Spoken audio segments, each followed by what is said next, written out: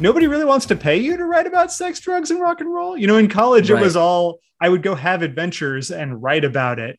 And then I got out and suddenly I was working for like small suburban newspapers, doing the latest feature on, the grand opening of the new old folks home or whatever, which was like, it was a fine job, but it was not, it didn't have the same spark as the stuff that I'd been doing in college.